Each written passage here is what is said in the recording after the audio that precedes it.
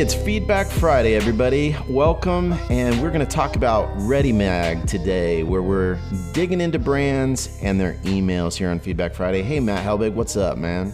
What's up, Matthew Smith? Welcome back to another Feedback Friday episode. We are longtime fans of the ReadyMag brand, so I'm really excited to walk through some of these emails. I think I've been getting ReadyMag stuff for years in different forms, and I'm just super impressed with what we're landing on here. I think you found this, and I'm psyched you did, man. This enormous, beautiful live text, really cool, like fun use of this sort of old school emoji. I think there's a name where it's like more than just ASCII art, like this particular variety. What an interesting way. I mean, it's almost entirely black, and they're really using that to their advantage to create something super interesting. You know, this apply button is just really clear. They're using bullets, like giant bullets here to like talk about specific things down the way, which I find really interesting. I'm just really impressed. The visuals just make a lot of sense. They're sort of clear and focused and interesting, but it's so simple. You know how I feel about with design golf. Like they've just really trimmed this up. A solid par. If you're going to be a design magazine, if you're going to think about design in your brand, if you're going to care about the things that ReadyMag does, you've got to freaking own your emails. Like they can't be shitty. And so I think they've done that here. And I'm pretty impressed with the way that they're using such minimal color. And then, man, look at that tight little footer. We were just talking last week about how footers seem like the dirty rest, like the milk after the cereal's all been eaten. This feels like fresh cereal right here. I want to eat that up. Delicious. I feel like this one I can like feel the grid. Like I feel like everything is sitting real nice. Everything's aligned right. The mobile and desktop styles feel pretty right to me. It's a well-coded, thought-out email. Everything sort of seems to have its place and definitely stood out to me in the inbox. You know, something a little bit different. This is a great use of a really simplistic, pared-down email. To me, I feel like what they left out is really shining through. Look at these interesting changes that they made to mobile where they do June 8, 2020 over here, inspiration, which is here, and then they drop newsletter. A lot of people would just jam everything in, but hiding certain elements is okay as well, you know? Speaking of hiding, I'm not like 100% sold on these giant bullets in mobile, like centered. I feel like they work incredibly well in this version. When you have a bullet that hangs off the edge, you call that hanging punctuation.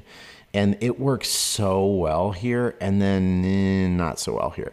Why not just mimic some of what you've got going on here and have a slightly less wide mobile email, or maybe pull the bullet left and put it over here? I don't know. Center just doesn't feel quite right to me, but everybody's got a subjective opinion. That's mine. So should we switch over to the next one? Yeah. Whoa, color. It's a big deal. It's getting crazy over here. They're asking us to stay creative at home. I can get behind that. They continue to use really simple layout here. Same kind of layout, introducing color this time, which I think is a nice change. Look how simple these graphics are to move people through. We were talking a couple weeks ago about Font Shop, and I think this is another really simple newsletter. There's just no nonsense, right? But they've done simple so well. They've nailed this like approach. Everything is very elegant. It's so easy to read and scan. As a user, to me, I feel served by this because I can know really quickly if this is something I'm interested in, and I just enjoy looking at it. Like the value of actually just looking at it is great. Versus so many emails that we get in that we end up having to deny and not accept to our feed.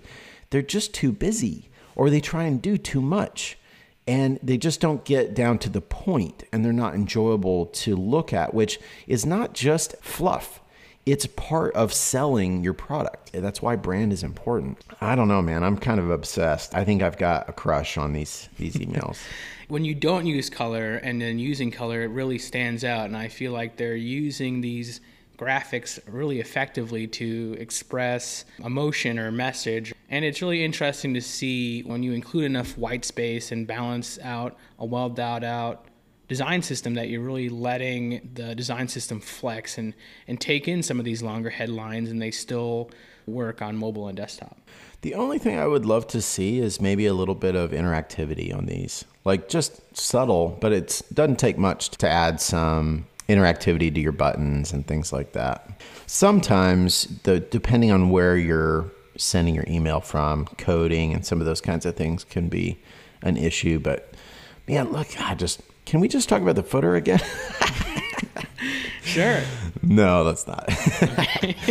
All right, everybody. This was a great one. I'm really psyched. Ready, Mag? Well played, my friends. Well played. Hey, listeners, viewers, friends, email geeks, let us know what brands you'd like us to cover. Let us know how we can improve or things you're looking for from us.